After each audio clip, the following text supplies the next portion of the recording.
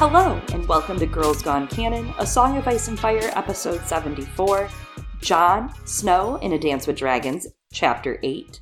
I am one of your hosts, Chloe. You might know me from the internet as Liza Arbor on Twitter, Tumblr, and LizaNarborGold.com. And I am Eliana, another one of your hosts. You might know me as Glass Table Girl on Reddit, or maybe as Arithmetric over on Twitter. I can't believe how packed this episode is going to be for this slim little chapter. Yeah, I actually thought it was a longer chapter, but turns out it was just dense. Lots of info dumped like right here, Yeah. Boom, bam, stuff happens, we move on. And, you know, as I read it, I was like, should we have done 8 and 9 together? But then I zoomed ahead and reread chapter 9 after this, and I was like, oh no, hell no, there's so much that happens in that needs a whole entire hour and a half, 2 hours dedicated to it. But this is a strong chapter. I've come to appreciate it, I think. It's the espresso of Jon chapters. Yeah, it really gets you ahead to get you through this, get you to 9. Yeah. And then the real shit goes down. Yeah. There's things that play out in the upcoming chapters based on this one, but there's also other stuff that I think we're going to see more of how that plays out in the books, later on. I think it was setting stuff up that was supposed to happen in late Dance, but as we all know, George had to move I think the number was 250 pages or so of Dance into Winds because he just still wasn't done wrapping things up, and so just restructured. Yeah, and those 250 are carryover minutes, AT&T style, for those of you that remember those. And I feel like rollover minutes are happening more and more. I feel like George is going to have enough rollover for another book. So, we got an email from our friend Pat a long time ago. I'm talking beginning of October, and I wanted to come back to it. I was waiting. It came a little bit after when I would have liked to talk about it, so now I think is a great time to bring it back, especially as we look at Tormund Giant's Babe and his band of merry men coming back into the picture. And by merry men, I mean free folk that are running from the others and dying. We're booing at that boo. Boo death. Boo death. How dare. How dare it come for us at the end of our lives always. So yeah, this email comes from our good friend Pat. It says, turning back to the recent podcasts, which are now no longer recent, side note, I appreciated the discussion that followed Mance's terms to Jon, which recontextualized the wildling migration south. Although we should look sympathetically on the free folk, not wanting to be destroyed and reanimated as thralls to the others, I think the fans of the books/show often go too far in criticizing the Night's Watch/the North and their anxiety of letting the wildlings south of the Wall. Although it isn't wrong to reframe the wildlings as refugees in contrast to how they were originally presented in Jon's chapters, as Mance Rayder putting together a massive army, Mance's terms really do support the invasion narrative as well as the refugee narrative. Mance and his people certainly need to escape into the south, but his concept that his people would be separate from the feudal society whose lands they were going to be occupying is a dangerous notion. I'm not trying to necessarily be pro-feudalism, but the kind of outlaw setup that Mance is suggesting would represent a clear danger to the northern folk, even if the reality of the free folk did not match the propaganda of old Nan's tales. As much as I like Mance, I felt he was either asking too high a price from Jon for this agreement, if he seriously wanted the Watch at Castle Black to stand down. This email is not me chiding anyone for being pro-wilding, I just wanted to share some of my thoughts on the Mance Rayder proposition. Pleasant weeks and weekends to you both. In best regards, I'm also going to I'm sharing those pleasant weeks and weekends wishes to all the rest of you listeners. I think I'm allowed to do that. I'm amplifying it. Oh, yeah. Pat would let you. He would be very happy if you did that. Here are Pat's best wishes. Pat makes great points, and we did talk about this a little bit then. I think it's very important to recontextualize this email now. I'm not going to try to sass you too much, Pat. It's funny. I thought we had already answered this because I have a clear argument in my head sassing Pat, and I never forget a good Pat sass, is what I told him. I just don't. So I had to make sure we didn't actually answer it. We didn't. Recontextualizing this with how they meet Tormund, and especially with how Bowen Marsh speaks about the free folk, and Celador and Yarwick in this episode, how they speak about the free folk and their people in this. It's hard. I think a few chapters ago I might have agreed a little more, but I think the biggest part of this is that it's a spark, right? And that's what they needed. They needed a spark. Mance coming south, no, he didn't have a plan of assimilating his people. And yes, I agree, that's not good. They have to assimilate kind of into life. Yes, the North is more wild, but I mean, you can't just come in and just raid and reave and decide you have a new nice home. That's when you get given the Iron Islands with no resources, you know? To have a fertile home, to have a real home, yes, there have to be rules. That's part of that societal contract we talk about all the time in feudalism. You know, you do this and the Lord will protect you and grant you certain perks and amenities. And Mance was never going to say yes to that. He was never going to bow to the man, right? We've heard enough from him. He was never going to do that. But him coming south with his people was a spark that ignited the chance for freedom for all of them, which is what I kind of think is really important. Freedom, obviously, from the others and freedom to have new opportunities. And a lot of people don't really have a choice against the others to forward some new, you know, here's what we're going to do. We're going to go south and we're going to buy some dresses and we're going to chill and we're going to beg for some land and hope the Night's Watch takes us in and do whatever we can to get in their good side. That was never going to be his plan, right? Even if he had the time to make a plan where it was a little more normalized, it just never was. But it's about that spark, and it's about getting them to the wall and getting his people out of the cold and into hope, a chance. Yeah, I agree with all that, and I appreciate that Pat is trying to bring a more nuanced view to this. To us freedom fighters on the podcast. Yeah, I think that it's hard because my point of view of the whole situation is so colored by, and we'll talk about this in a bit, with Bowen Marsh and the way that he speaks of the wildlings. And I think that what you're seeing here is conflict that's born out of limited resources, and those resources in this moment happen to be the land south of the wall, safety there, and that clashing of different cultures. And like you said, it's not just assimilation, there's concessions on both sides, right? That's how there's compromising and peace, getting to know one another as people, and by seeing each other as people, learning to adjust and work to live together. And I think that's hard. That's why there's a lot of violence today, right? Like, it's not as simple as that. A lot of these things are much more complicated, but the others, I don't think it's as simple as some have pointed out, that they are standing as a metaphor for climate change. I don't think that's the case at all, but of course, there is an aspect and shade to that as well, and that's what I'm thinking of right now, right? Especially in this cultural, political, like, environmental moment in our world, because as climate change, for example, an outside force, right, makes it more difficult for certain groups of people to live where they do, creates more disasters, destruction, right? That leads to limited resources and rising conflict.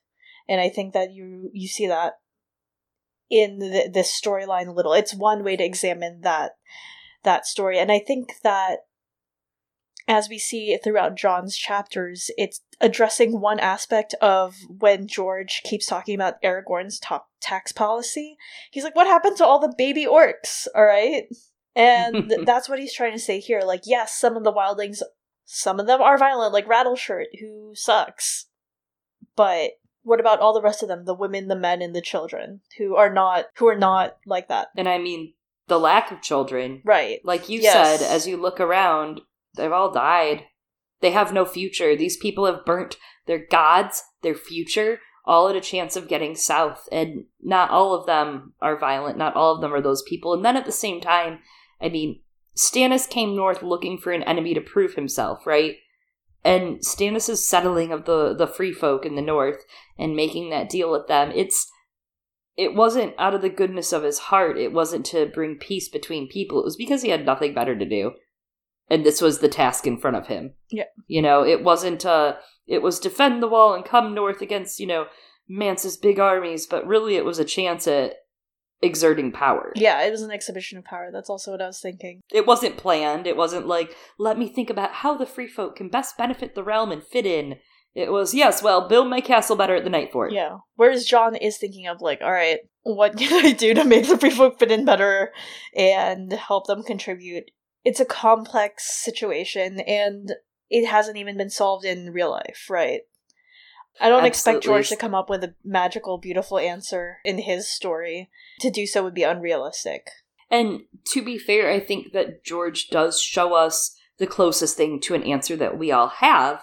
For this it group may of be people in this fiction. world, yes. Yeah, I mean, in general, in this story, he shows humanity, right? He shows people that bind together because of humanity.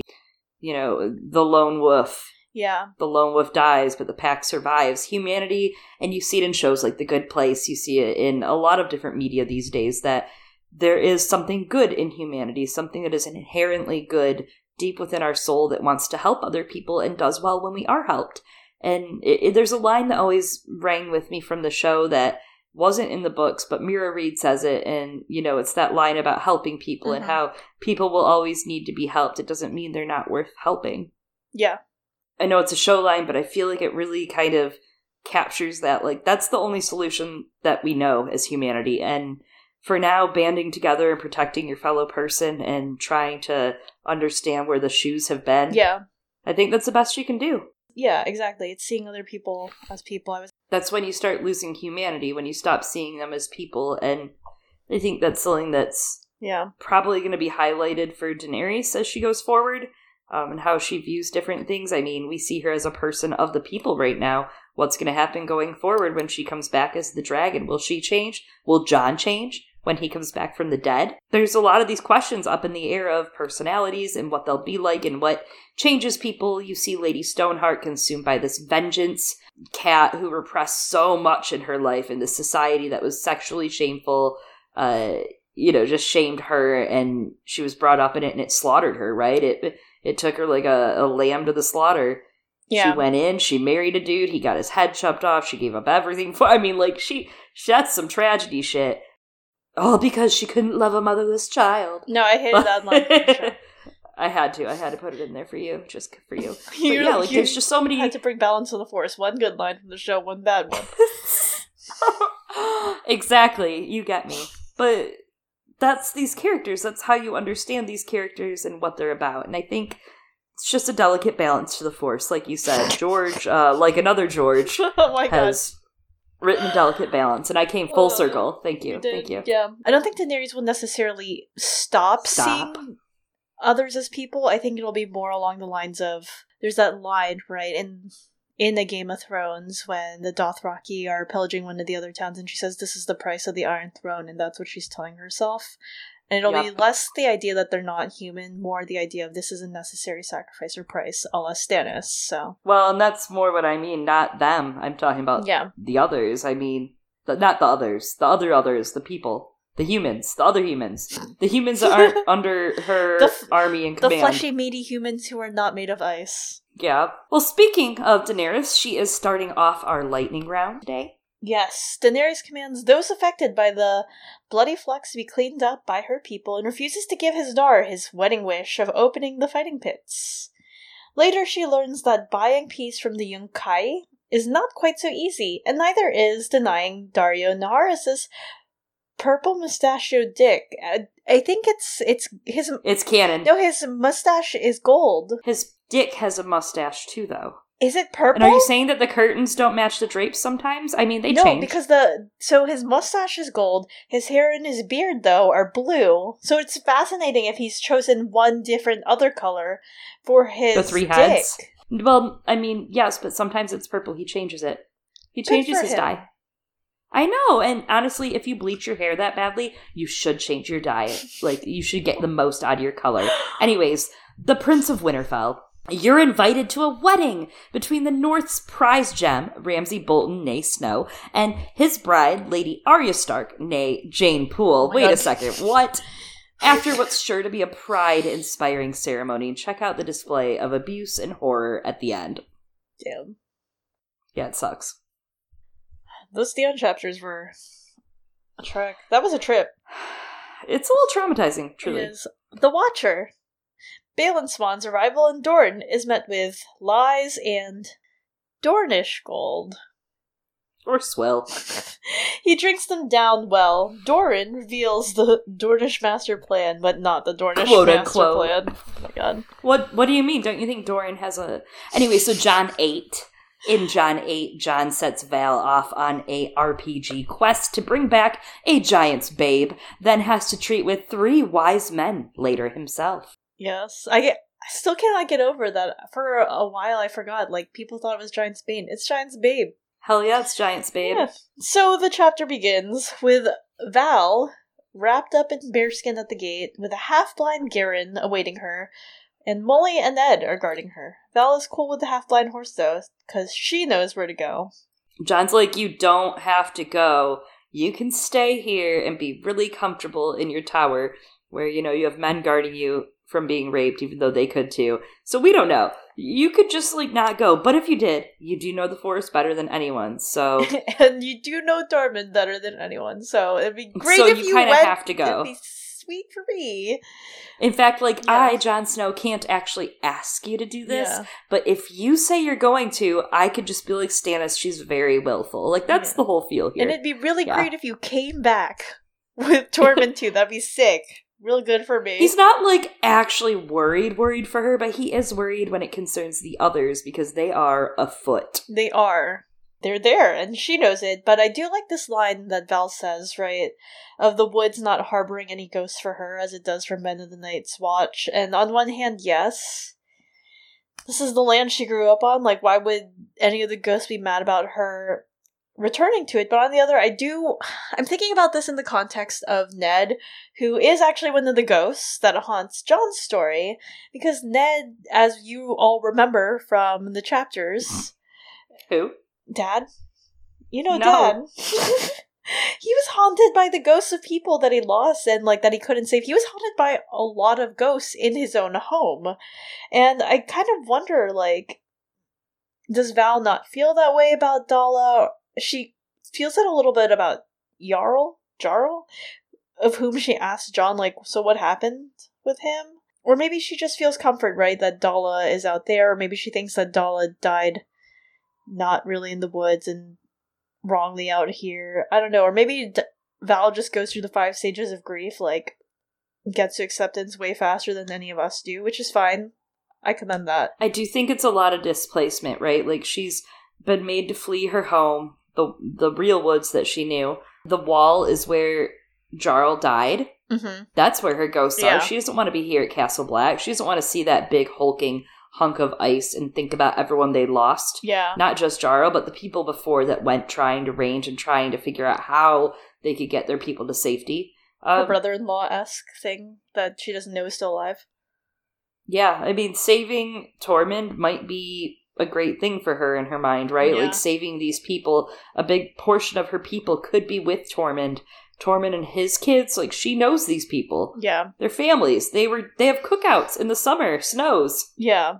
Yeah. Hey, you want to have this rack of snow beast? Yeah, Tormund. Come on over, Torwind.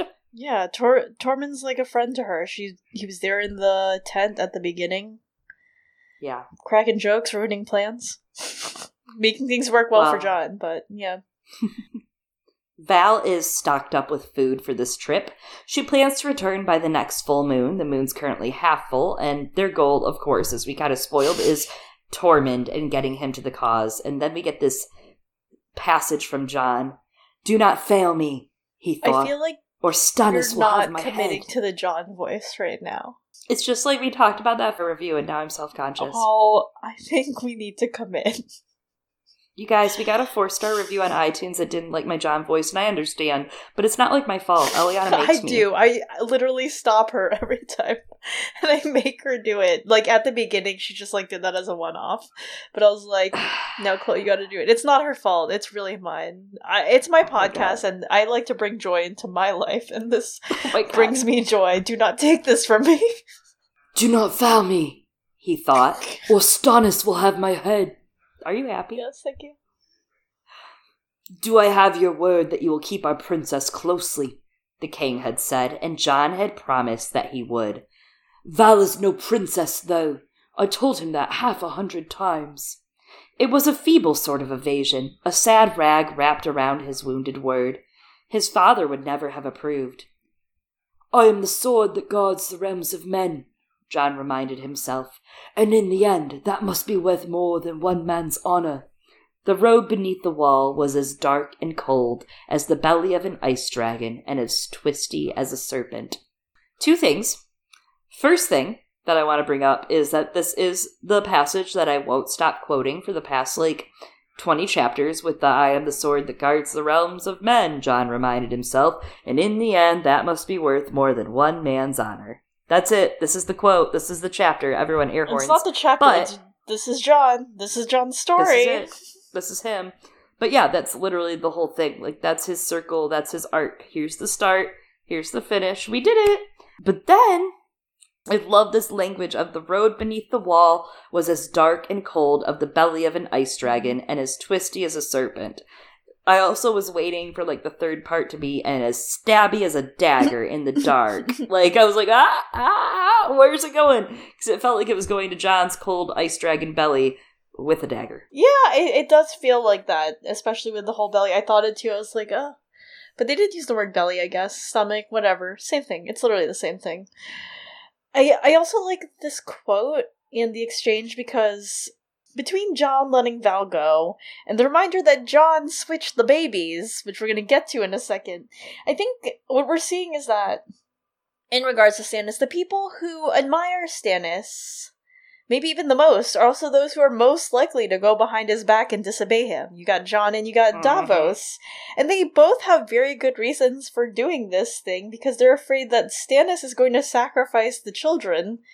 Or, like, Jon has his reason of, well, it would be really sick if we could get Tormund over here and more people on the side of the living, you know, not on that side, where they might die more likely. And later in this chapter, we're going to see a couple of other characters, and it's like those who are most likely to actually follow Stannis and obey his wishes are portrayed as the ones who are least honorable in terms of how honor is portrayed to the reader, not chivalric / the social honor within the terms of Westeros. Because, like, the folks that Jon meets with in a bed, like, they're all scandalized at Jon for disobeying Stannis later in this chapter, but they're the ones who, like, don't like Stannis and aren't jazzed about him and all, and we're like, Jon should be, like, really be hanging out with Stannis. And they're like, oh, how dare you go against Stannis' orders? Like, chill out, bro. They're obviously looking for, like, anyone to be a leader except Jon. Yeah. They're like, but what about that guy that was here for that couple day from corporate? That dude? Yeah, you mean, Jon, you mean my other dad? My sixth dad? Which dad? I like what you said, though, about, like, those are the ones who go against him, and Davos and Jon obviously have a good moral compass for the most part, right? They have a good head-ish on their shoulders. Well, thankfully their heads are both still attached for all we know, as far as the Winds of Winter goes, but they do have good heads on their shoulders, and it makes me think about what we're going to see in the Winds of Winter and A Dream of Spring when it comes to the people counseling Daenerys, like Tyrion and Davos and Jon, presumably. It's going to be really interesting to see how they analyze her plans when we get that firsthand in those POVs. Yeah, Tyrion and Jorah don't necessarily have her best interests in mind. No, but Davos is going to be interesting. If he does end up advising Dany in some sort of fashion, I'm interested to see what he thinks of this girl, because we don't see Davos regard woman besides Melisandre in any weird way. The Melisandre thing is probably, again, just like with Jon, I'm sure when we get to Davos, we'll look at that and say, oh, this is probably what he'll see about Dany. That'd be interesting. Oh, that's going to be very interesting. I can't wait for that. Yeah. Because how many times does he regard Melisandre as, like, this terrible, fiery woman? I mean, like, his first impression of Melisandre was what? Her burning his gods and then poisoning an She didn't poison Crescent. Technically, Crescent was like, we're both doing this, but, like, it's not the best first impression, you know? No, bad first impressions. And, like, obviously, you and me were like, Melisandre girl, we get you're in a hard position and not making great choices all the time, but doing the best you can. Ish. And I get it, whatever. I do think she is trying to do the best she can. Yeah. How good that is, we don't know. We'll figure it out. We'll find out in the next few books. A few books. Dolorous Edd leads them as Molly opens the gate which lets Val out, and she surveys the land ahead, and she tastes the air. She says it tastes sweet. Jon is like, I can only taste the cold. Well, good news about your further chapters. Yeah, he never felt the fourth? The cold? He's disquieted by his missing rangers who have still not returned. He's like, well, obviously they're dead, and now I'm full of guilt, and now I'm sending Val out, and she's probably going to die too. There's this line about her appearance I love. And it makes me think, too, so get ready, buckle up. The light of the half-moon turned Val's honey blonde hair a pale silver and left her cheeks as white as snow. That doesn't sound like anyone I know. No, and okay, look, we all know, according to all of the seasons of Game of Thrones, that anytime you're in the North, you're gonna look blue. I get it. That's just that's literally canon. That's what HBO and David and Dan taught us, that if you live in the North, you're going to have a blue tinge to your body at all times. So that might be it. But we did talk a lot about the Melisandre and Ygritte and Dany parallels and similarities as far as scent and fieriness last week. And obviously, it's all over. I mean, there's a chapter, Daenerys 10, in A Game of Thrones. I think you know that chapter well, right?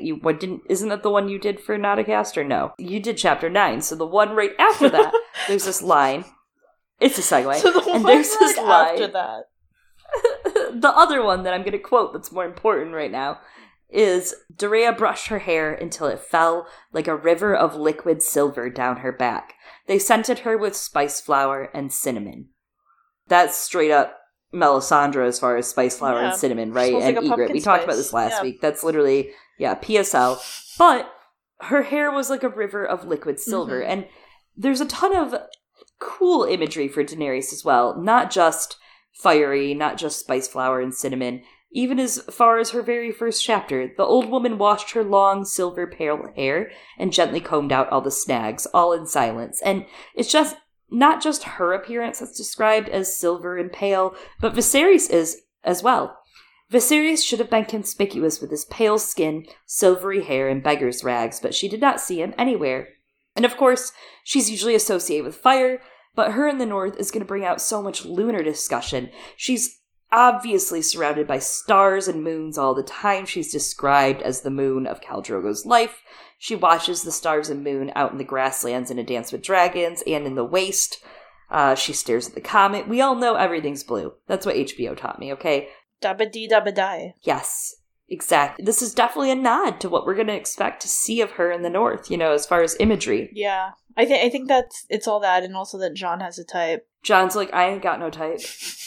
Points to Bad bitches is the only thing that I like. Actually, though, starts pointing at Val and Ygritte and Dany. Yeah. And what? His sister? No. Oh my god. No. Your sister. Oh my god. Yes, I agree. Jon reminds Val then of what she must tell Tormund, and they exchange a very intimate goodbye, frost in the air, Val kissing his cheeks, being like, "This is foreshadowing for your later love interest, Jon." She whispers it into his ear. He didn't quite catch it, that's why it's not in the chapter. She asks Jon one last question. If he killed her Jarl. And Jon responds, no, it was the wall who killed him, and he says that you gotta return sooner or later, right? You have to. I mean, you have to do it for the baby. And she's like, whoa, Jon, that's not our baby. That's Craster's kid. That's Boat Baby, actually. Yeah, she's like, I don't have anything to do with that child. I like that she's smirking this whole time, though. Yes. She's like, yeah, I don't care for this child at all, whatsoever. Major Tsundere vibes. And she feigns disinterest, but Jon's like, no, you sing to the kid. I heard you. And she's like, no, I was singing for myself. And she's like, all right, no, you're right. I'm singing for the little monster. Because she's Lady Gaga also. Wait, this came out in 2011. Is it an influence, George? George. Tell us about how Lady Gaga plays a role in the Song of Ice and Fire. I love that she calls him Monster for his milk name. She's like, well, he doesn't have a name, so I had to give him a fake name. That boy is a monster. Oh my god.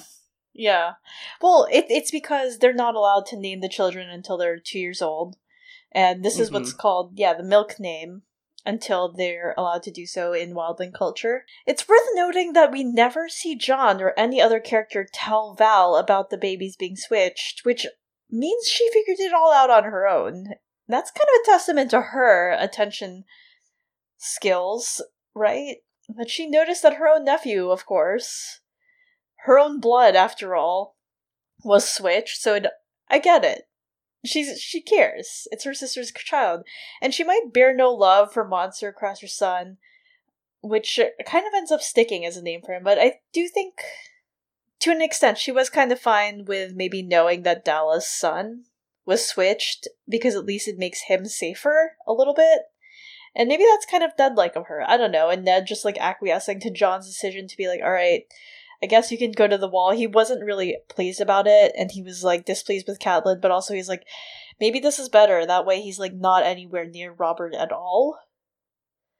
And along with the Val's perceptiveness, I kind of wonder if it had to do with, like, maybe she's the only one who noticed because of the baby's ages and no one else was really paying attention, because Dallas' child would have been a newborn, basically, at that time, whereas Gilly's kid, according to a spreadsheet compiled by Westeros users, and would probably be about 2 months older at the time of the birth of Dallas' child. And, like, that doesn't seem like it's a big difference, but infant development is, like, way wilder than I thought, based on my coworker's kid, who's already, like, doing stuff. I'm like, didn't you just bring this child? Like, wasn't that just a baby not doing anything a few weeks ago? And she's like, yeah, no, now he's walking.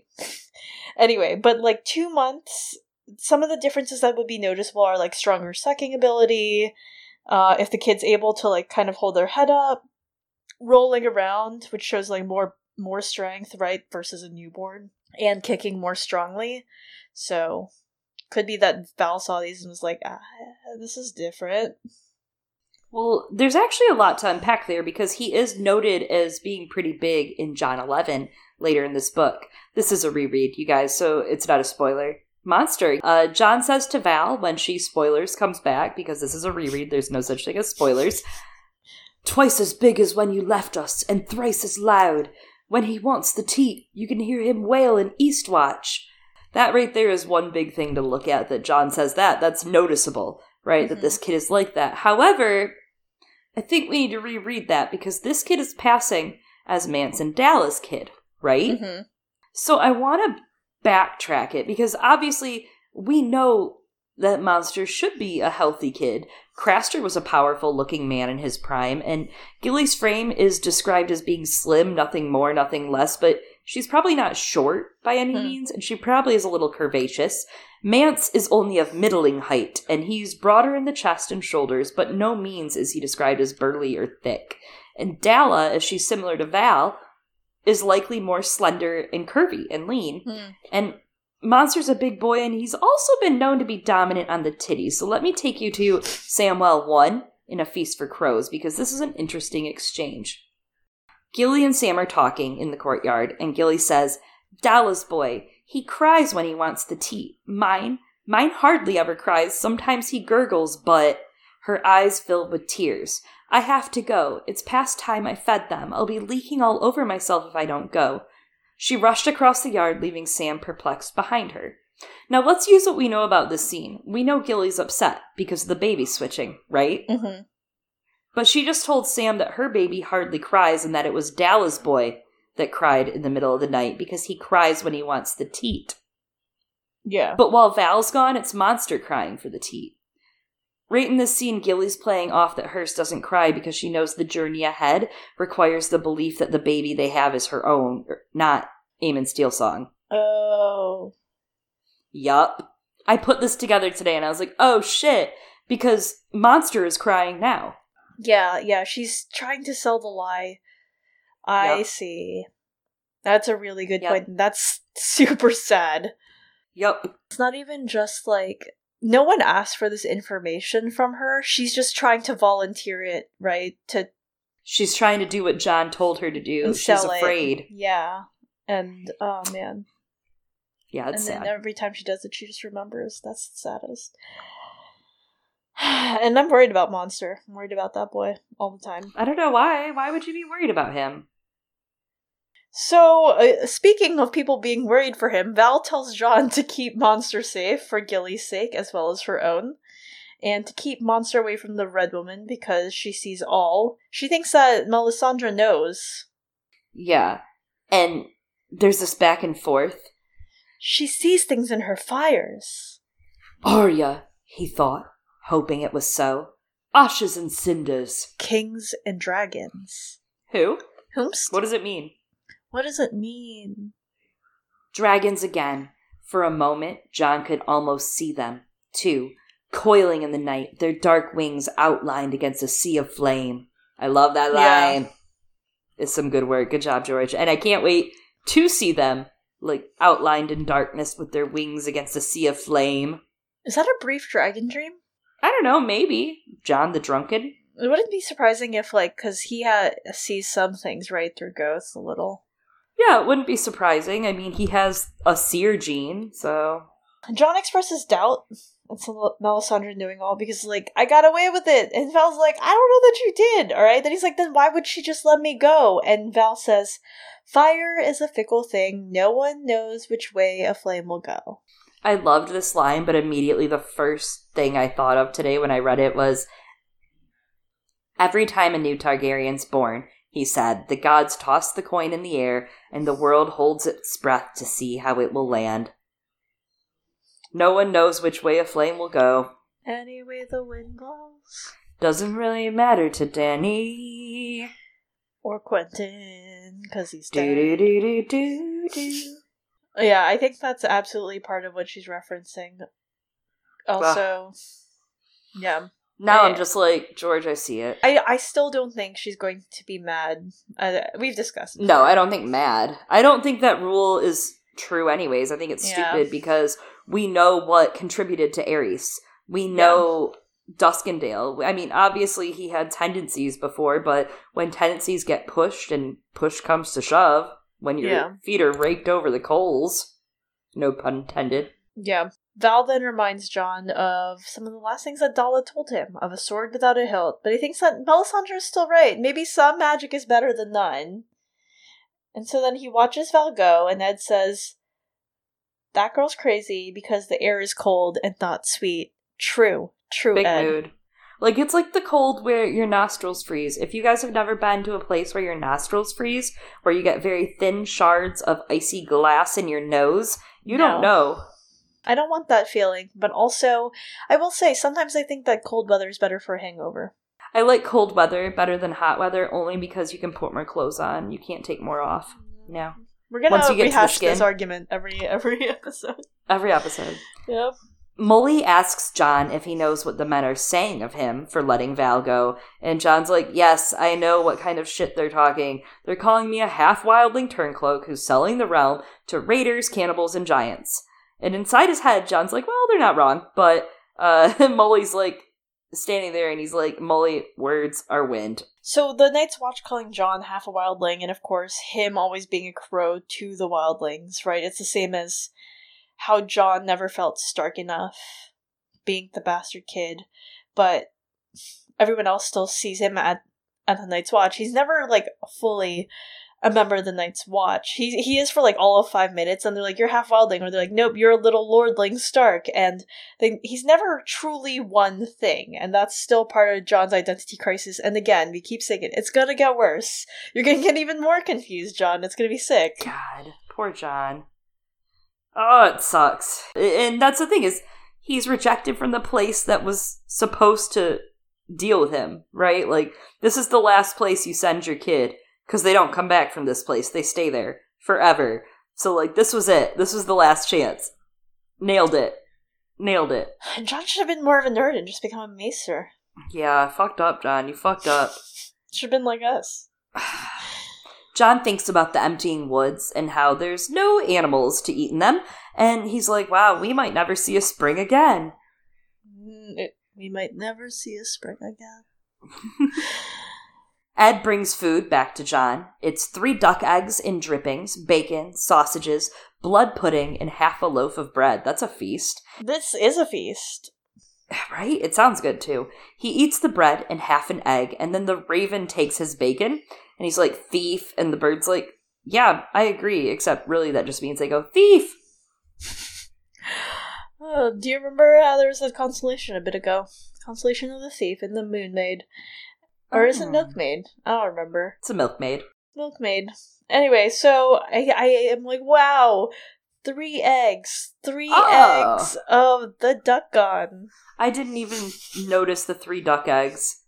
That's so funny. It's probably not significant, but... No, I think he did it on purpose, that bastard. I think about John's food all the time and how much food he's not eating and wasting. Eat your food, John. But also 3 eggs. Okay.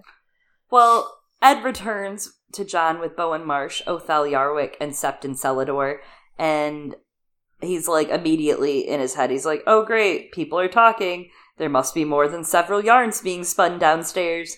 And Septon Celador is confused, he's groggy. Othel Yarwick looks like he's digesting something that's not digestible, and Bowen Marsh is angry, per usual, and John offers them food and drink, which the men are agreeable towards. They're like, yes, I'll take your food. So at least he's remembering his manners, which if you're the boss of someone, I know my company at work has this rule, it's unspoken, unsaid, but like if you take out an inferior person that doesn't make as much money as you, you should probably, give them food too.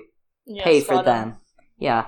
So he does offer them food and drink. They're agreeable. But also, especially since he's been talking about it a little bit in this book, I think this is a big guest right thing right here. He offers them his meat and mead, and they accept it. It's a bond. Yeah, and I mean, it's smart to do so based on everything that's been going on. It's not a guarantee, but... He's trying to obviously show them he means good. He's open to chatting about some of the things he's been doing. And he knows they're here to bitch him out. And he's here to take it. Just bend over and take it. So it reminds me of the conversation he has with Mance in A Storm of Swords, John 1, where he says that if Mance had been discovered in the hall in Winterfell, and Mance says, well, my head would have been cut off by your dad, but once I had eaten at his board, I was protected by guest right. The laws of hospitality are as old as the first men and sacred as a heart tree. And then later in that passage, there's this little sentence that I just feel kind of goes with the next thing I'll talk about, which is, guest right or no, Jon Snow knew he walked on rotten ice here. One false step and he might plunge through into cold water enough to stop his heart. Weigh every word before you speak it, he told himself.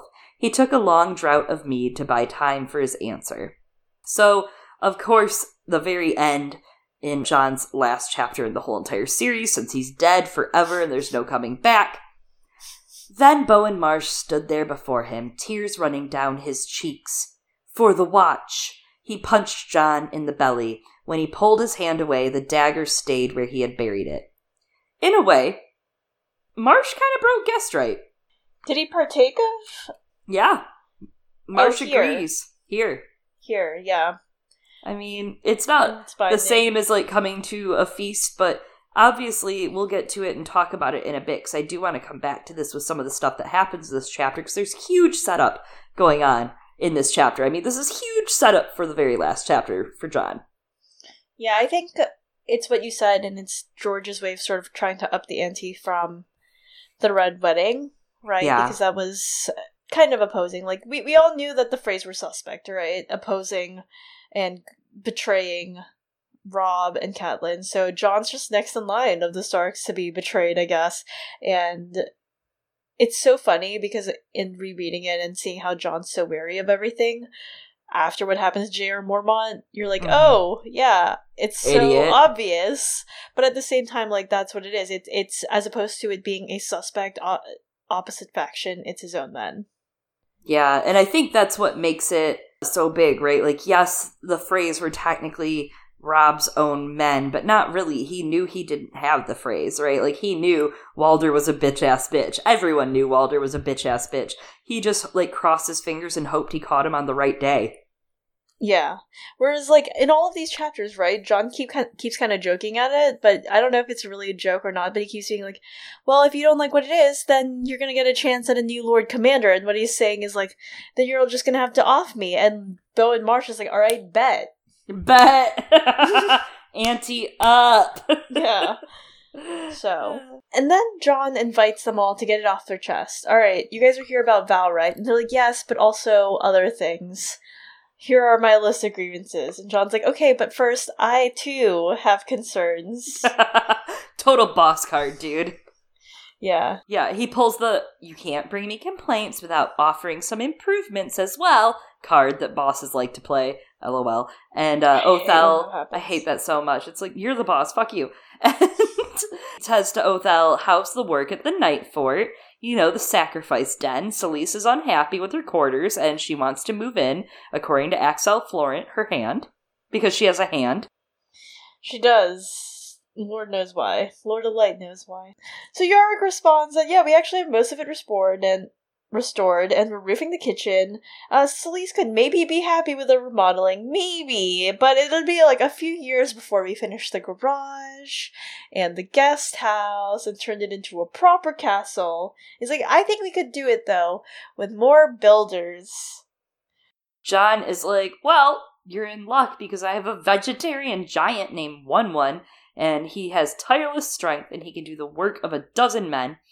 But Othel declines, saying the other men would not like this 10-foot illegal alien around them, and John is happy because he likes One, and he likes to learn about his history and culture while speaking to him and Leathers, and wishes Sam could write it all down. Yeah, Othel's being like a huge dick here. Yeah. And the text is actually telling us this, because the way this is all constructed is very noteworthy. It's priming the reader for how they should read A, this interaction with Othel, and B, all of the other suggestions and exchanges in this conversation. Because when these three men bring up their grievances, they're all based on misunderstandings, but most of all, they're based on prejudice. Because John thinks this, and he immediately is like, oh, it's really interesting, because One and the Giants, turns out they don't really eat meat at all. They can down a shit ton of roots. He loves vegetables. And then Yarick's excuse, verbatim, what he says while he's stuttering and telling John, like, oh no, I don't want a giant, is, giants eat human flesh, I think. And John's like, alright. And he never bothers to correct him on this, fascinatingly. But that the men get something like as big as this, pun intended. As always, it's always intended. Wrong shows that the rest of their concerns are all very misplaced in terms of the bigger picture. And I think that this is most obvious with Satin, in my opinion, but we'll get to that in a second. We also have this other quote of, that was not to say that he was blind to the danger One represented.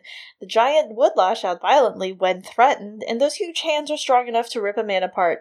He reminded John of Hodor. Hodor, twice as big, twice as strong, and half as clever. There's a thought to sober even Septon Celador. But if Tormund has giants with him, one wig, one dur, one may help us treat with them. So there's a line in this, huge hands strong enough to rip a man apart. Is this some Hodor foreshadowing for protecting Bran in the cave? I think what makes it dark is I feel like Hodor wouldn't want to do that. Yeah, I feel like that too, and I know the show covered it a little of Bran getting into his skin a little bit to get him to move, and I know we're going to see that a little deeper as we go along. However, I don't know, I just felt like that line in talking about Hodor was so interesting here and so connected. I don't know. I think so. I think that's something to remind you of how strong he is. To note, Ed returns with eggs and sausages and wine, and Marsh impatiently waits for him to leave. I know, I wish Ed would come here with all that. Yeah. Marsh disapproves of some of the other actions John has been taking, like sending away Ed and Iron Emmett, who are well-liked and great to staff the castle, replacing them with Leathers, the Savage, as Master-at-Arms. He's upset the office isn't being filled by an ex-knight or someone well on the path to mastery in arms.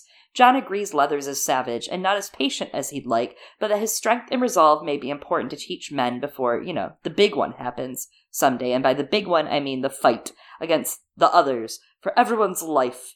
And Marsh is like, but he's a wildling. And John's like, he's our brother. He said the words. He can teach swordcraft. And John then counters, it wouldn't hurt them to learn some of the old tongue and the ways of the free folk. And Marsh argues, the men don't trust him. John wants to question that, but he knows it's not going to do him any good at this point. So he asks for more complaints instead. In John's defense, none of the new men or any of the new recruits trusted Alistair Thorne, because he was a dick. Alistair Thorne was bad for morale. I think Leathers is better for morale. I understand Iron Emmett was chill too. He seemed like a chill-ass dude. Also, but I agree, John should have sent them elsewhere. Yes and no. I think that there's merit. We haven't been making this argument. We've brought it up every now and then. John shouldn't have sent Iron Emmett away, not because he should have kept a knight or master-at-arms, but because John needed allies. Yes, if he had kept amongst the Night's some Watch. Of his other allies, we probably wouldn't have had this issue, but the problem is that he didn't. And so sending everyone away is indeed bad. Now, that being said, I mean, John's just trying to strengthen the Watch. Yeah. He doesn't realize what he's doing, but he's trying to strengthen the watch while, unfortunately, weakening it. Weakening himself, yeah. At what cost? At what cost? Celador then says that the boy John needs to make his steward and squire, Satin. He's like, ew, we don't want a male sex worker. Oh no. And then he uses the term, he's a painted catamite from the brothels of Old Town. And John's like, yeah, well, you're fucking drunk. He doesn't say it aloud, but he thinks it. And he's like, you guys really don't get the whole, all your sins are forgiven and now you're brother of the Night's Watch thing, do you? Like, that's the whole thing and none of you will fucking get it. Yeah, all of you. Like, a bunch of you were traitors.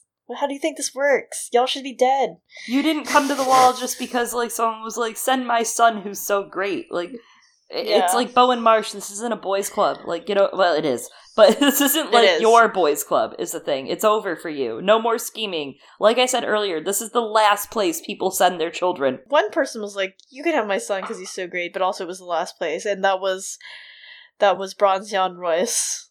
Yep. He was, like, the last one who felt that way.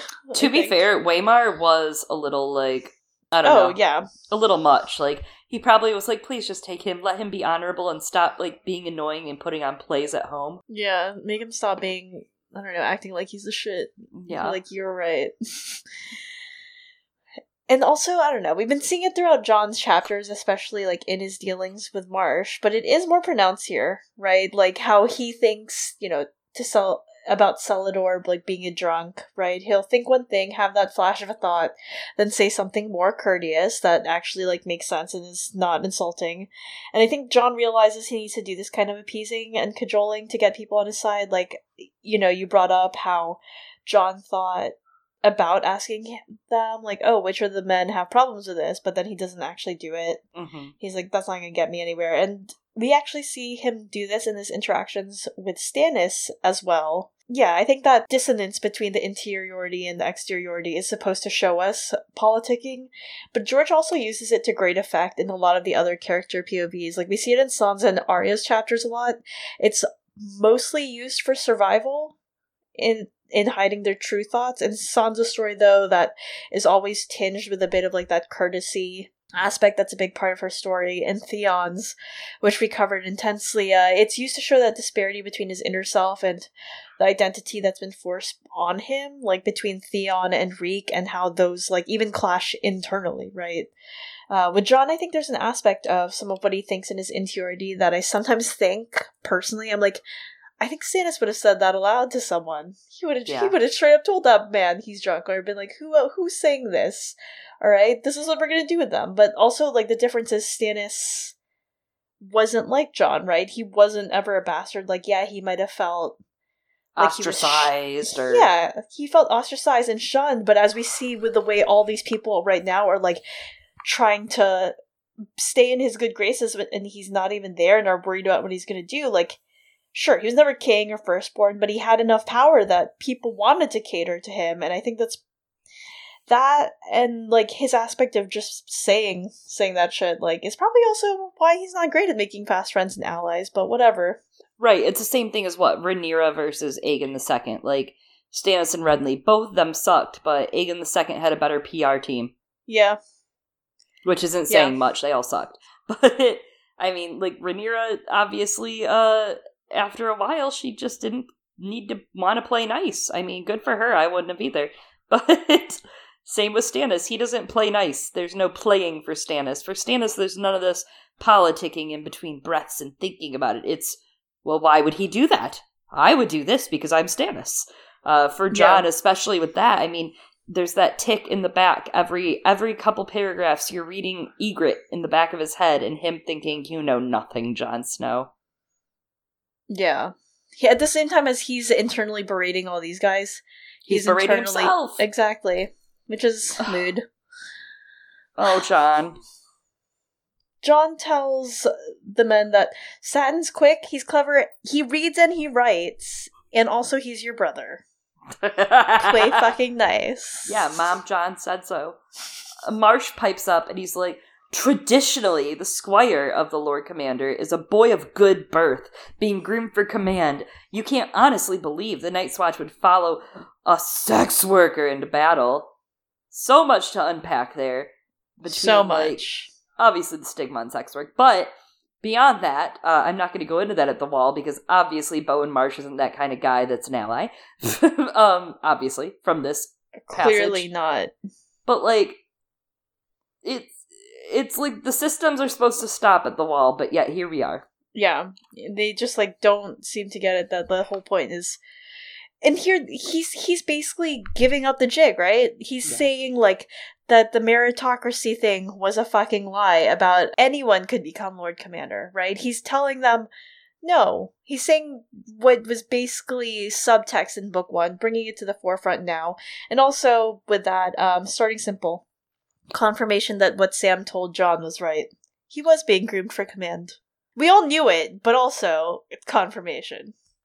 I mean, not only that, like, anyone can be. Jon did, and you may all think that, like, oh, Jon's friends got him in, but no, it was actually most of you guys. Like, that's who got him in. There was no Russians to interfere here. Like, this was just straight up, like...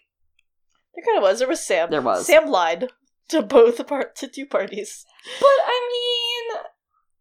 Yes, he lied, but also at the same time, it wasn't really lying. It was, like, disinformation, maybe light insider trading, and... He just had some, like, kind of misleading Facebook ads. It was honestly reminded me so much of Harry Potter with the Felix Felicis, right? Like, he just goes out there, he gets results after taking... He's like, I'm gonna down this good luck juice and hope for the best. And, I think that's more of what happened for Sam, right? Like, he went between the parties and was like, please just do the right thing, dudes. Like, you know, lie a little bit, but also, like, just choose Jon. I don't know. He lied... It was just a little bit. It was a lot, but... It was gonna last for, like, weeks otherwise, okay? I mean, essentially what Sam did, though, is what we keep hearing in Arienne's chapters, but it's not quite a whole kingdom, but to crown him is to kill him. Yeah, well, as we see. Jon keeps allowing his temper to flash, and tells them some of the worst Night's Watch men that they've had in the past, and that Jeor, the previous Lord Commander, had left him some good notes on these past offenders. Like, you know, the guy at Shadow Tower who raped Septas and burnt a 7-pointed star into his flesh for each one he raped, which he has stars up and down him. Or the guy at Eastwatch, who's a real character, who burned his father's house down and barred the door. All 9 of his family members died, screaming. Yikes. Big yikes. I love the response to this right here. Septon Celador drank some wine. Uncle Yorick stabbed a sausage with his dagger. Bowen Marsh sat red-faced. The raven flapped its wings and said, Corn! Corn! Kill! Guess Jon won. Won that one. Won that one, though? Won that one. Won that one dare... One yeah. Weg dar one dar weg. Yeah, anyways, so... Jon won that match, right? And I love the temper flashing because, you know, we say Jon's grown, and he's grown as a character, but he also just kind of has a deeper voice, and he isn't like a showman about his anger now. Like a Game of Thrones, Jon won. Jon felt anger rise inside him. I'm not your son. A Game of Thrones, Jon 3. Jon's anger flared. A Storm of Swords 9. Jon swallowed his anger. And then all throughout this chapter, the dragon's awakening is how it feels. And right here in this moment, it was very much so, oh, okay, that was some, like, dragon anger going on. Ooh, Jon, settle down. Well, it's finally that he's in the position, right, where he's allowed to show some of that anger. And to be fair, like, and really give him some kudos, he controlled it, right? Like, he calmed his anger and he spoke very clearly, and he was just like, I'm gonna end your bitch ass. Yeah, he came back with very logical arguments. Instead of calling them bitch ass, which, I mean, I'm not saying Jon would be wrong for that. Mm-hmm. He would be perfectly within his rights. Marsh says that Jon obviously knows best. It's basically his version of bless your heart, Jon. And then he changes to the next topic. Alright, so Jon, tell me about the dead people in the ice cells. Everyone's getting weirded out. Because, you know, reanimation. Yeah, he's like, this is actually definitely bad for morale, John. Yeah, your little science experiment. Marsh is like, why are we wasting all these men on guarding them? They're dead. Unless you think, and John finishes his sentence and is like, that they'll rise?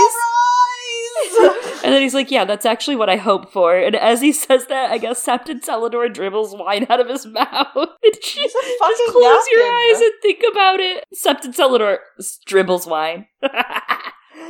I love that part. It's my favorite part of the whole book. But, so, he's, like, yelling at John. He's like, whites are an abomination, and you can't mean to try to talk to them. And John's like, I don't know. I'm going to try to learn as much as I can, though. And he says, they were men before they died. How much remains? The one I slew was intent on killing Lord Commander Mormont. Plainly it remembered who he was and where to find him. Bet Thorne and Marsh as whites would find John. I get it for sure. And basically I'm imagining these two guys are Chekhov's zombies. At first I was thinking they have to come out during at least, like, the ruckus after John's death, right?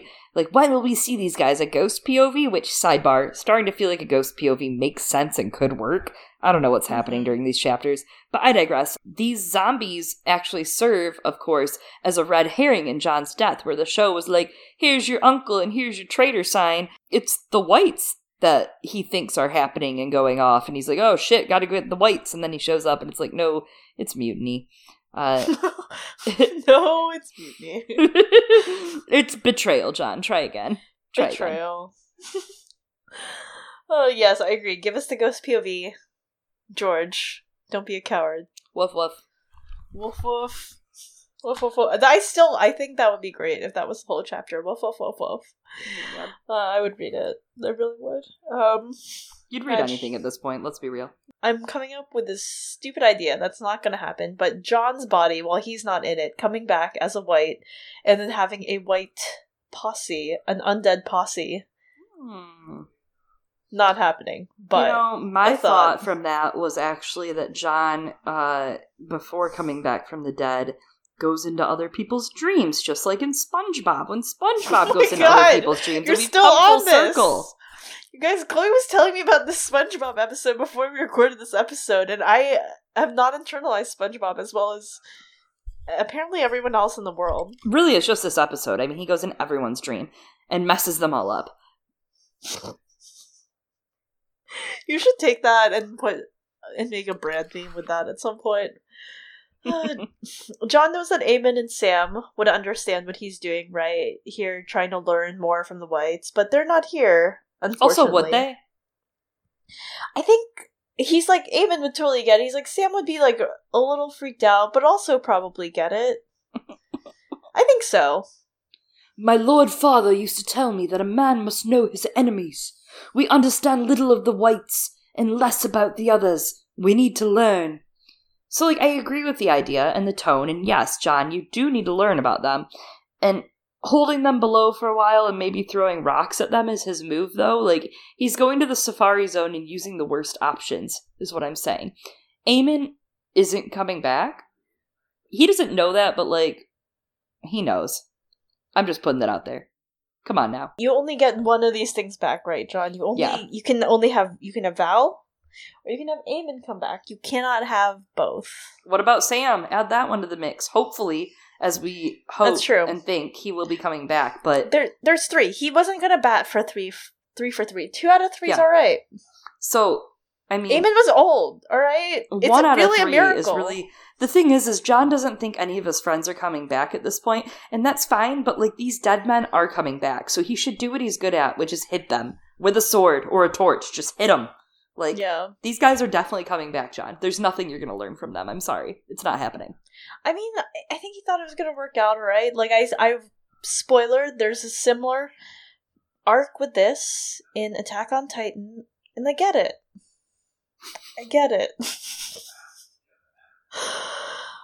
Celador, I keep wanting to say Celador's son. Septon Celador thinks that this is unwise and promises to pray for wisdom for him from the crone for John. And John tells him, yes, we could all use a little wisdom. Everyone's just saying, bless your heart, bless your heart, bless your heart. throughout this entire exchange for all three. And then in the back of his head, he's doing it again. He's thinking, "You know nothing, Jon Snow." He sighs and brings up Val, and Marsh is pretty dumbfounded that he let her leave, asking, like, well, bro, what if she lied? Okay, what if she's not coming back? What if something happens to her and she's met with misadventure? And Stannis was all like, yo, don't fuck this up. I really think it's fascinating here, though, coming back to what we were saying earlier, that Celador is so scandalized by the loss of Val and it offending Stannis. Because I think it just goes to show you that despite all his talk of piety and faith to the Seven, like, if he really, really gave a shit about it, like, why would he be so quick to acquiesce to the whims of a man who's forcing people to convert to his red god? Right? That if he's so worried about calling Mother Mole a witch, why is he not out here preaching against Melisandre right now and calling for the execution of the Queen's men? And I think it's very clear throughout this chapter, it's because Celador is a hypocrite. We saw that he was a coward in previous chapters, but he's really, it really comes to the forefront here. He's concerned only with being near power and upholding those power structures. That's why he's accepted in the faith of the Seven and trying to make it work for him as opposed to actually believing. I mean, that's why they're all here right now, right? For the most part. I mean, they're all here because they're worried that their jobs are threatened. I think Othel Yarwick's a little different. Like, Celador's son... God damn it! Septon Celador is kind of a softer, like, Alistair Thorne here, right? By wanting that proximity to power and upholding those structures. And I don't love Othel Yarwick, but I'm not going to take away his props. Because he didn't support Janos Slynt. He wasn't just about, like, that kind of power that Alistair and Bowen and Celador were, like, clearly concerned with, and that is coded through their support of Slynt. I think Othel Yarwick has some elements to him that I think he's really superstitious and that gets in the way of his common sense and ends up becoming part of his prejudices against other people, but at the same time, like, there's an aspect of him that's like, well, he's the shitty moderate, alright? Yeah, I mean, honestly, he reminds me of, like, your cute racist grandpa. Yeah. Your cute, drunk, racist grandpa. Yeah. All of them, really. Like, I mean, that's the thing is, all three of them marched down to this office and were like, you're telling me that these illegals are taking our jobs and our lands? Like, that's pretty much what this episode right here is. What he's doing, and it's all different.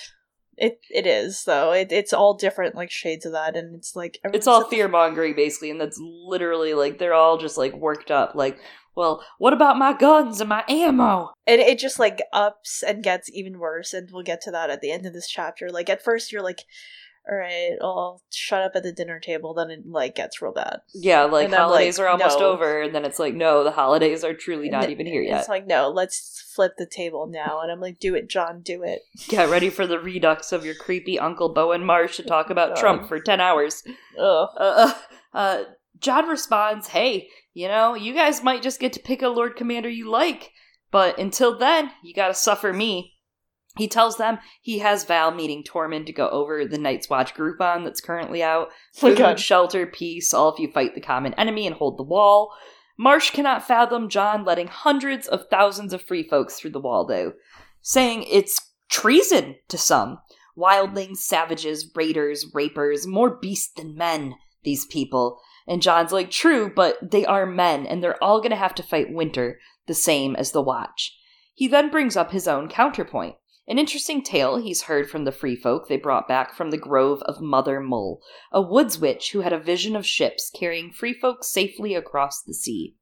She's led many free folk to Hardhome to pray and await their salvation because it's a sheltered bay with a natural harbor, and resources like wood and rock and fish and seals are pretty heavy around the town. But it's also a cursed place, according to Yarwick, and Jon knows the story well. Hardhome had been close to being its own town, the only one north of the wall, but it was then swallowed by hell 600 years ago. The people were slaughtered for meat or sold into slavery, depending on what you heard, and the homes and halls were consumed in flames so hot the watchers to the south thought the sun had risen north. We'll dig into that in a bit, but speaking of Mother Mole, I think we touched on her a little bit in our Forgotten Characters Patreon episode, but I do find the inclusion of Mother Mole and how much space she's given in this chapter interesting, especially because, like, both religion and messianic figures, they're different running ideas throughout the book. They intersect a lot, but they're not necessarily the exact same one. And those are going to become much more important to the current political plot of A Song of Ice and Fire, not just as world building, not just as part of the magic plot. Like, it has actual ramifications for the characters and the kingdoms and how they interact with one another. We see it in the Kingsmoot, we see it in the spoilers, I'm sorry everyone, the Forsaken chapter, and what Euron does because he fears the power that Aaron has as a respected priest amongst the Ironborn. And the way the people follow Mother Mole into what should be a wasteland in the hopes of salvation, it reminds me of another figure quite like that towards the beginning of the books. The people following a girl, that prophecy and religion and belief, like, they're all going to be thrust onto her, following her into the Red Waste, that no one should have been able to survive. Yeah, and I think that we get such interesting exposition here. The show obviously did Hardhome and whatever, it was a thing. It was overrated in my opinion. You can hear more about my really bad opinions on twitter.com. But it just was. It was whatever. Like, they weren't... To me, like, the idea of the lore of it, of the slaves, you know, the slaves that were here and kept here, even in old years and years and years ago, centuries ago, and of course, just that it's a ruin. I mean, it looked like a snowy ruin, but what doesn't in the North in the TV show?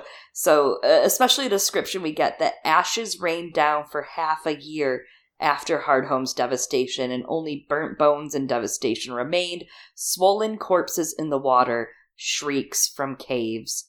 And there's a lot of theories about, I don't know, I guess Hardhome, right? Like, what happened? It was 600 years ago. When was that? What could have possibly happened? And Holloway Division has one that's pretty well loved. I do like a lot of Holloway Division's work just because it makes you think. They have a theory called Now I Am Become Death, the Doom of Valyria, and basically talks about how George has written Hardhome to evoke a nuclear detonation, right? Nuclear fallout, raining ashes, catastrophic environmental devastation. It all looks like a nightmare. And they believe that Hardhome was the Trinity test of Song of Ice and Fire, right? This time the responsible party would have been Death, the destroyer of worlds. And the relevant timeline is 800 years ago, the Faceless Men come forth, incite a slave rebellion on a fleet of Valyrian ships. The ships flee the wrath of the Dragon Lords and found the free city of Braavos. 700 years ago, Braavos reveals itself to the world. The Faceless Men work for hire outside of Braavos, giving the gift, becoming infamous, and collecting their first century of quote-unquote payments. 600 years ago, Hardhome destroyed. 400 years ago, the Doom of Valyria, as in Hardhome, but an actual continent. They believe that given sufficient stimulation, an egg, a dragon egg, can actually be detonated instead of hatched, releasing a concentrated firepower in one catastrophic blast on par with a nuclear bomb. That was interesting. Don't know if I believe it, but I was like, oh, that's really crazy thought. So the too long don't read is that Hardhome was a weapons test, a red flag, right, a false flag, if you will, the Faceless Men's dry run for the Doom. Both events are described with the same post-nuclear verbiage: bright as the sun, raining ash, devastated wastelands, haunted, accursed, demons, ghouls, monsters, and the story of Hardhome and the fall of Valyria are very prominent in Arya's storyline and in the House of Black and White. I think there's a lot into that theory that it could be linked, and there's a lot with Melisandre that's theorized about. I read a theory a while back that she could have been a slave from Hardhome that was sold by the Freehold to Asshai. It doesn't 100% work out time-wise. I do think it's likelier that she was probably closer to the Doom of Valyria, maybe sold to the temple in Old Valyria, but right before the Doom. Lots to consider. Don't know. Need the next book, please. But I do think the Faceless Man proto-detonation theory is just interesting, because we talked a little bit about Braavos recently in our House Valyrian episode for $5 and up patrons, but the Faceless Men are that kind of petty that they would wait 200 years in between a big event to do something opportunistic and catastrophic, and they're basically like the deep state in Planetos. I feel like they have like power over everything. Arya's plot absolutely revolves around them and their secrets, not to mention the Citadel and Pate and the Alchemist. And I just am curious how George will reveal this. We'll find out eventually, but they're very prominent, right? Braavos is this gorgeous slavery-free place with the arts a prominent means of living and busking and oysters and shit. And the Faceless Men date even before that. To me, it's very likely they birthed Braavos. As they say in The World of Ice and Fire, no discussion of Braavos should be complete without a mention of the Faceless Men. If there's one place anonymous rich assassin elites can create for themselves, it would be this passion paradise where people are free to enrich themselves in everything in Braavos. Trade. It's a fantasy city. We even kind of feel that when Westerosies that aren't Arya visit in her plot in The Wind of Winter's Mercy. If you guys have read that, you might know. So, I don't know, it's food for thought. It could be something like that. It could be completely not, but it is interesting that it has very Doom-like qualities about it. Yeah, there's a lot of theories tying the two together, and of course some of it stem from, like, was Hardhome just, like, a volcanic eruption, right? There's so much in this Jon chapter that's talking about it, though, that it feels like there must be more to it. Mm-hmm.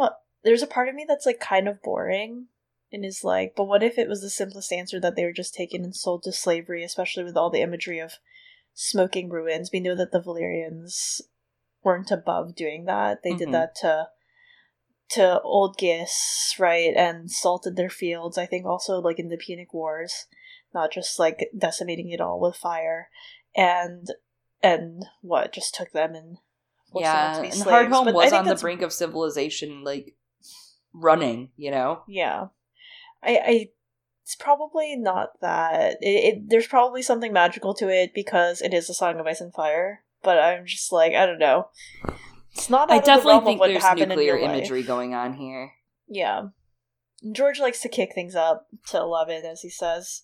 So, I don't know. It'll be interesting to see how it plays out, because as we said in the Forgotten Characters episode, like, there's not all this attention being given to Mother Mole for no reason. I don't think that she's necessarily important, but whatever's going on in Hardhome is significant, and not in the way that it was in the award-winning hit HBO TV show, Game of Thrones. Something else that I think is interesting, Jon says that Hardhome, as we've hammered home just now, is not the nicest place, but that Mother Mole preached that the free folk could find there. They could find freedom where damnation had once been. And I'm just saying that, like, George is very, very into this interplay of opposites. It's why it's called A Song of Ice and Fire, everyone. Because if ice can burn, then love and hate can mate, right? This is the thing he's super into. The whole, like, life and death, finding the dire wolves, like, in the dead dire wolf, or life paying for death in general, but saying maybe there's a shade of optimism too. I kind of like the idea, though, that of reconciliation, that freedom could exist somewhere that damnation once existed. I think that's the whole thing too, right? Like, suffering to get that freedom for your people. Yeah, it doesn't even need to be like that there is suffering, but just like that there can be. At the end of a tunnel, there's a light. Yeah, and I know a lot of other people have made the argument amongst our friends that George is romantic, not a nihilist, so... I could agree with that. Well, Sept and Celador is like, wow, that lady's a heretic. Only the Seven can give salvation. They're doomed. And Bowen Marsh is like, the wall's been saved by this woman. I'm so grateful. We have no food to feed these people. You know, the typical, like, when Jesus is at your door response, what do? You know, like, hungry and bleeding and, you know, cracked feet and walking for miles. Jesus is at your door. What would you do, Christian? Would you feed this brown man? No. That's kind of what Bowen Marsh is doing right now. That's what Bowen Marsh is doing. He's like, absolutely not. Bowen. Absolutely not. Get Jesus off my door. Jon's annoyed. This is not the point. He's like, there's no shelter from cold at Hardhome, according to Cotter Pike.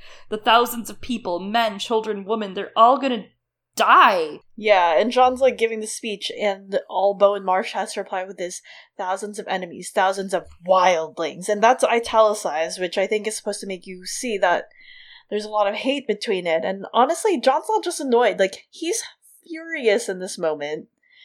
I like that it says, anger rose inside him, but when he spoke, his voice was quiet and cold. You're seeing that Ned Stark, you're seeing that Lord Snow come out, and I don't blame him. Alright, I think that it's this response from Marsh and this, like, mentality of his that, like, keeps me from ever really warming up to him or his point of view. Like, I don't think that...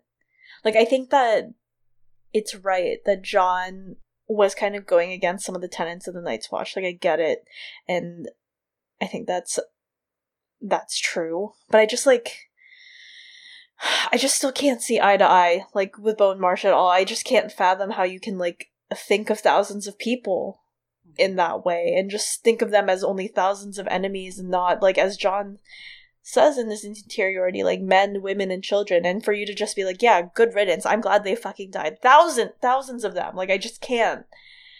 And as we were saying at the beginning of this episode, like, things like this happen all the time around the world, like, people thinking that way, and I don't know, this part right here, this is the subtext, again, becoming just it's the text now. It's the entire rest of what this exchange between Jon and Celador, Yarwick, and Marsh has been about the whole time, and Jon's just calling it out now, like, that reliance on prejudice to dehumanize everyone who isn't them, cutting off their own nose to spite their face, because he's like, they're not, okay, first of all, they're fucking people, and second of all, they're all gonna come for us if we don't do anything, because the others killing people to use as pawns, it's the same thing as what Celador, Yarwick, and Marsh are arguing for here, what they've been doing in a metaphorical sense. They're stripping people of their humanity to be underneath them in this power system, and I think that's a huge part of what A Song of Ice and Fire has been about. That conversation of who has power, who doesn't, who gets to be considered human, and who isn't considered human, and, like, how this shouldn't be a conversation at all. And I'm just going to throw out this book recommendation out there. Like, if that's something that really interests you in a book series, go read the Broken Earth trilogy by N.K. Jemisin. It's a masterpiece. Each one of the three won consecutively the Hugo Award for Best Novel 3 years in a row. And each one absolutely fucking deserves it. But coming back to this and the beginning of the chapter, Val was talking about, right, this half-blind horse. She's like, no, it's fine, because I know where to go. I can see. And it's better, right, than these three who do have eyes, and they refuse to see, because Jon calls him out at the end. What he says, his language comes back to the beginning of this chapter with the blind horse and says, are you so blind, or is it that you do not wish to see? What do you think will happen when all these enemies are dead? Again, George is really ending these Jon chapters, like, just mic drop, and it sucks having to now talk about the very end of this chapter, because I feel like you just mic dropped that really well in speaking about power structure and who gets power and doesn't. That's entirely what this is about. These men, these giant man babies, are, like, upset because they think other people are going to take power, and that it's going to take from their allotment of power, right? And it won't. It's literally going to save their fucking lives, as it's said in the rest of this chapter. Yeah, absolutely. And it's like, if the others don't reach these guys first, the people of the Watch will. These guys of the Watch that are so soulless. And, I mean, you look at Yarwick, and you look at Celador, and you look at Bowen Marsh, and each of them has flaws that are so painted across them, not just in this conversation, but I mean, even before. I mean, Septon Celador is a drunk, right? Bowen Marsh is intolerant. George has painted their issues very well, and here they are before us preaching that they're perfect, and it's just very, ugh. The end of the chapter. Are you so blind, or is it that you do not wish to see? What do you think will happen when all these enemies are dead? Above the door, the raven muttered, Dead. Dead! Dead! Let me tell you what will happen. The dead will rise again, in the hundreds and the thousands. They'll rise as whites with black hands and pale blue eyes, and they'll come for us. He pushed himself to his feet, the fingers of his sword hand opening and closing. You have my leave to go. Septon Celador rose, grey-faced and sweating. Othel Yarwick stiffly, Bowen Marsh tight-lipped and pale. Thank you for your time, Lord Snow. They left without another word. They lost, but Jon loses the war. Yup. Bummer. Yeah. It's too bad he dies at the end of this book. I feel like it's so pointless analyzing Jon's chapters. It's not like he's never going to come back, right? Never. That'd be so silly. George isn't cheesy like that. Damn, you can tell they lost because Bowen Marsh isn't even angry at this point, right? Because his face isn't red. I don't It's know pale. if I would say that his face, that gives that away. I don't know if he would even say he's lost. I think this is more like he knows what he has to do. We already know Joffrey got ideas from people talking around him. That's I'm true. just saying. I mean, John's been feeding them the ideas to assassinate him throughout all of their exchanges. I'm gonna be real, like since previous chapters. Every chapter, kill me, Janet from The Good Place. That's straight up John. Yeah, he's like, oh, remember those guys who mutinied against Jared Mormont? Would be a shame if something like that happened to me. He's been doing it this entire book. It's kind of the calm before the storm, right? This is what this is. Next chapter's nuts. We've got, what, Alice Karstark shows up, doesn't she? Midway through, something like that. We got Val, we got Tormund. We've got a full cast next chapter, and it is going to very much take up at least the hour and a half, 2 hour slot. I am excited about it, though. I'm very excited for that next week for John 9. Yes. Oh man, it'll be nice to see Tormund again. Har! Bring some levity. We need a little bit of happiness before John dies. Yeah, and I like Alice Karstark, you know, she's a wild card. Wild card. Thrown into the mix, yeah. Well, guys, thank you so much for joining us this week. If you guys have not already, please be sure to check out our monthly Patreon episode for $5 and up patrons. We released it last month for November. It is about House Valerian. We had a blast. I loved the episode. I re-listened to it, and I had a blast.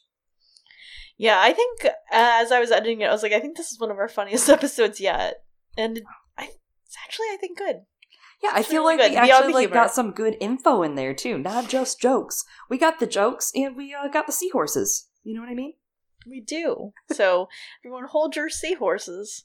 You guys can check out our Patreon at patreon.com/girlsgonecanon. And of course, if you would like to keep up with our other episodes, we are continuing to do our A Song of Ice and Fire read-through with John, as well as breaking down the episodes of His Dark Materials before starting back up with the books with the Subtle Knife in 2020. You can keep up with us on Twitter at Girls Gone Canon, or maybe you too have an email just like Pat. You can shoot it to us at girlsgonecanon@gmail.com. Make sure you're subscribed to us on all of our podcasting platforms, whether it's Podbean, Spotify, iTunes, Google Play, Acast, Stitcher, or any other RSS feed. Make sure you're subscribed for the latest updates. As always, I have been one of your hosts, Chloe. And I've been another one of your hosts, Eliana. We'll talk to you guys next week. Goodbye.